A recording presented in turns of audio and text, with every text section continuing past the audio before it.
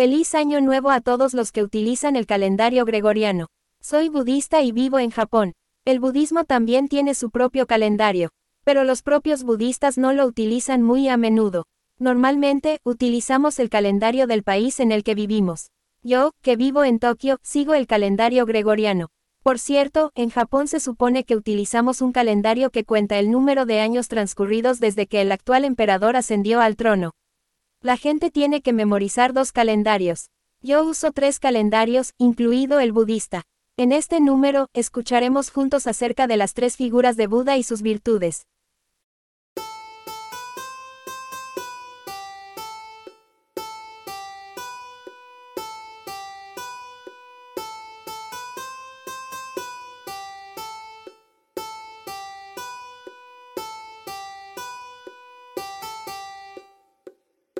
No intentéis conocer a Buda a través de su forma o de sus atributos porque ni la forma ni los atributos son el Buda real.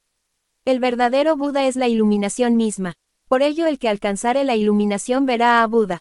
Si alguno ve una excelente imagen de Buda y dice que ha visto a Buda, se equivoca a causa de su ignorancia porque la verdadera imagen de Buda no puede ser vista por nadie. No se puede conocer a Buda ni por la más perfecta descripción. Sus atributos son indescriptibles con palabras humanas. Hablamos de su imagen, sin embargo, lo cierto es que la imagen no es Buda.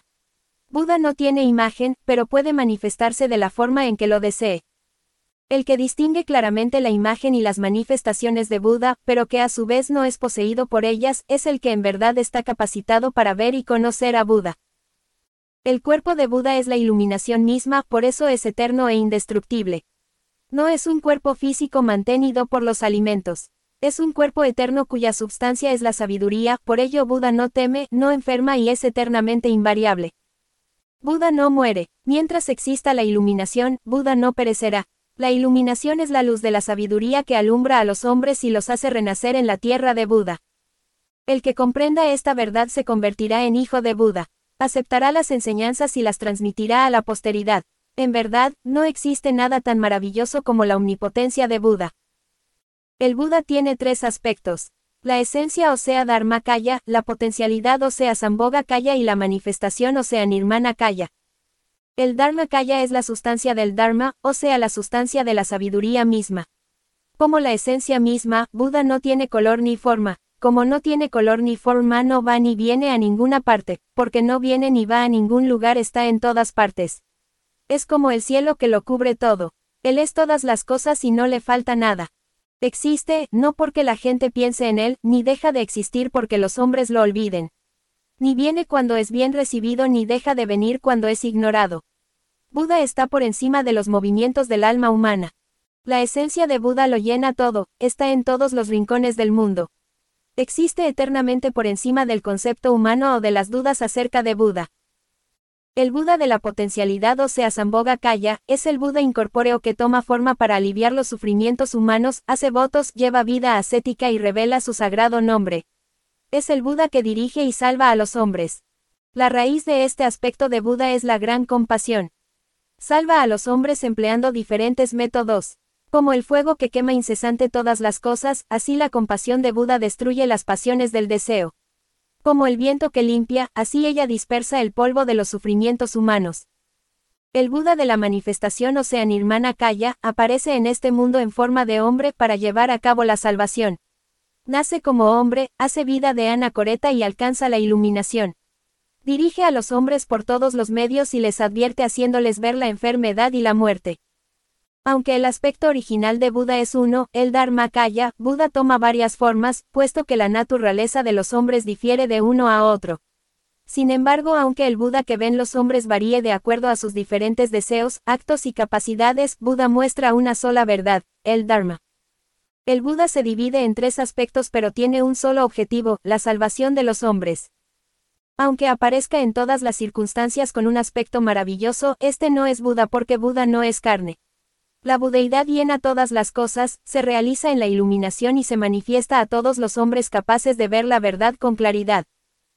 Un Buda aparece muy pocas veces en este mundo.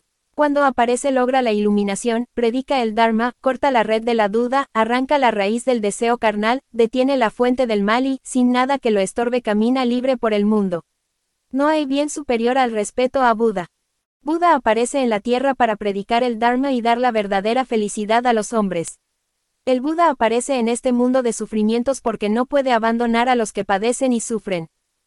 En este mundo de injusticias, de ignorancia, de deseos insaciables, de disputas y de luchas por la vida, es muy difícil predicar. Buda vence estas dificultades por su gran compasión. Buda es un buen amigo para todos los hombres. Si encuentra a uno que sufre bajo el peso de las pasiones terrenales, extenderá la mano para aliviar la carga. Buda es el verdadero maestro. Si uno sufre los tormentos de una duda necia, él, con la luz de su sabiduría, disipará la oscuridad.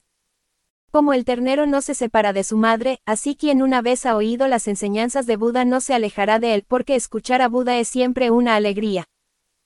Cuando la luna se oculta decimos que se ha puesto, y cuando aparece decimos que ha salido, pero la verdad es que la luna no se va ni viene, siempre está, ni sale ni se oculta. Del mismo modo el Buda no nace ni muere, siempre existe, tan solo muestra la vida y la muerte para enseñar a los hombres. Decimos que la luna crece y que mengua. La luna no crece ni mengua, siempre es luna llena. De igual manera, Buda existe eternamente, no nace ni muere. La vida y la muerte existe solo para la vista de los hombres. La luna alumbra todas las cosas. Aparece sobre las ciudades, sobre los pueblos, sobre las montañas, sobre los ríos, sobre el agua de una jarra y sobre el rocío condensado en gotas menudas. Aunque el hombre camine cientos y miles de leguas, la luna siempre va con él. La esencia de la luna no cambia pero difiere según el punto del que se mira. Buda también muestra muchas faces según el alma del hombre que lo mira, pero él, en sí, no es mutable. El hecho de que Buda haya aparecido y desaparecido de la tierra se puede explicar por el principio de causalidad, es decir, cuando las causas y las condiciones son favorables Buda aparece, cuando estas causas se extinguen se oculta. Es así que aunque Buda se manifieste y desaparezca, la verdad es que no nace ni muere. Conociendo este principio, no hay que asombrarse ni entristecerse por la aparente aparición y desaparición de Buda y de la mutabilidad de las cosas. Lo importante es lograr la iluminación y poseer la perfecta sabiduría. Ya se ha explicado que el Buda no es un cuerpo físico sino la iluminación. El cuerpo es un recipiente que tan solo con la iluminación como contenido puede ser llamado Buda.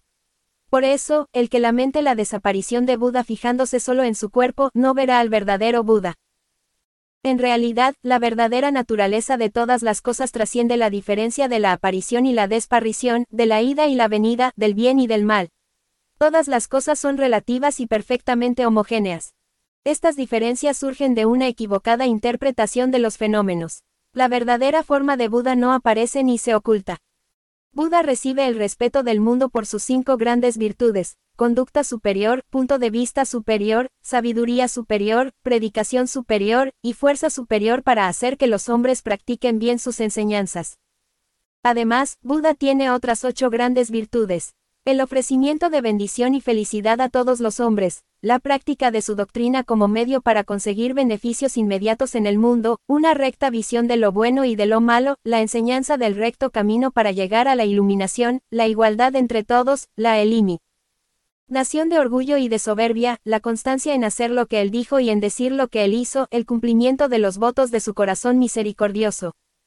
Por la práctica de la meditación el hombre alcanza la calma y la paz, siente por todos los hombres, misericordia, compasión y ecuanimidad, arroja de sí todas las impurezas y experimenta aquella alegría que solo los puros pueden sentir. Buda es padre y madre de los hombres. Durante 16 meses después del nacimiento de un niño, los padres se dirigen a su hijo con palabras infantiles, y luego, poco a poco, le van enseñando a hablar como los adultos.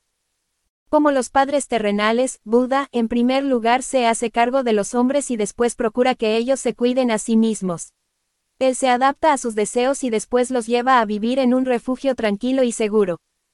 Buda predica con su propia palabra, pero los hombres lo entienden según su naturaleza y se alegran pensando que Buda predicó exclusivamente para ellos. El estado de Buda está muy por encima de la mente humana y es indescriptible con palabras terrenales, no hay otro medio mejor que la parábola. El río Ganges está siempre revuelto por peces, tortugas, caballos y vacas, pero aún así se mantiene siempre limpio. Buda también es como el río, aunque revuelto por peces y tortugas que representan los herejes, su pensamiento no se altera y permanece siempre puro. La sabiduría de Buda, siendo perfecta, no se inclina a ningún extremo y se mantiene en el camino medio de la moderación. A causa de su omnisciencia, Buda conoce en un instante todos los pensamientos de los hombres y se percata en un momento de todas las cosas de este mundo.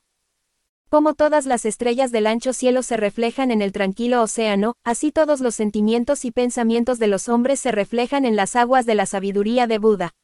Por eso se le llama a Buda el perfecto iluminado, el omnisciente.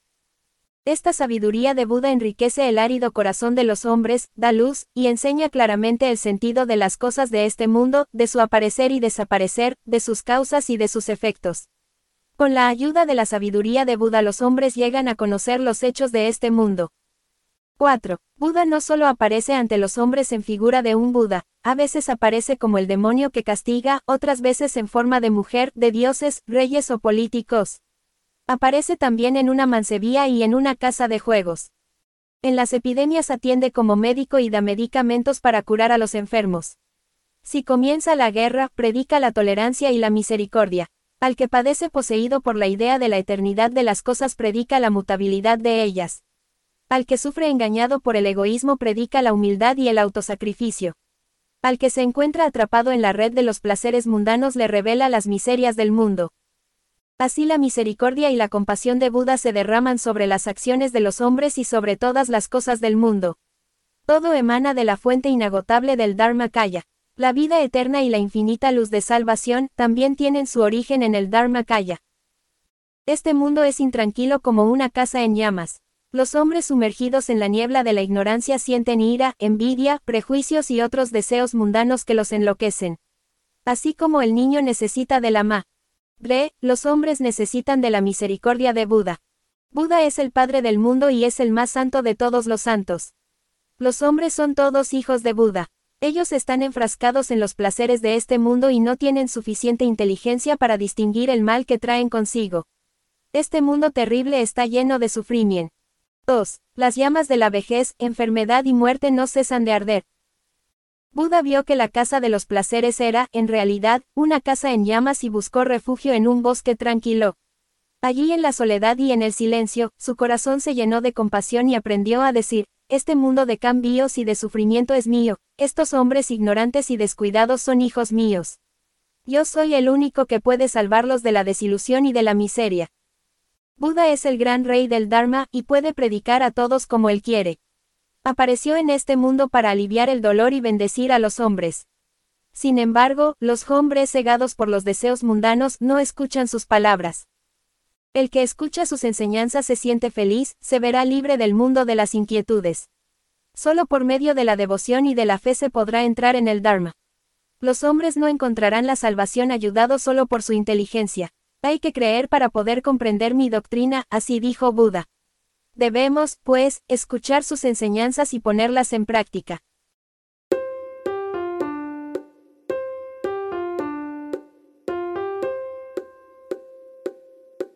Gracias por escuchar. Este pasaje del podcast ha sido extraído y editado de Enseñanzas de Buda, publicado por Bokkyo Dendo Kyokai.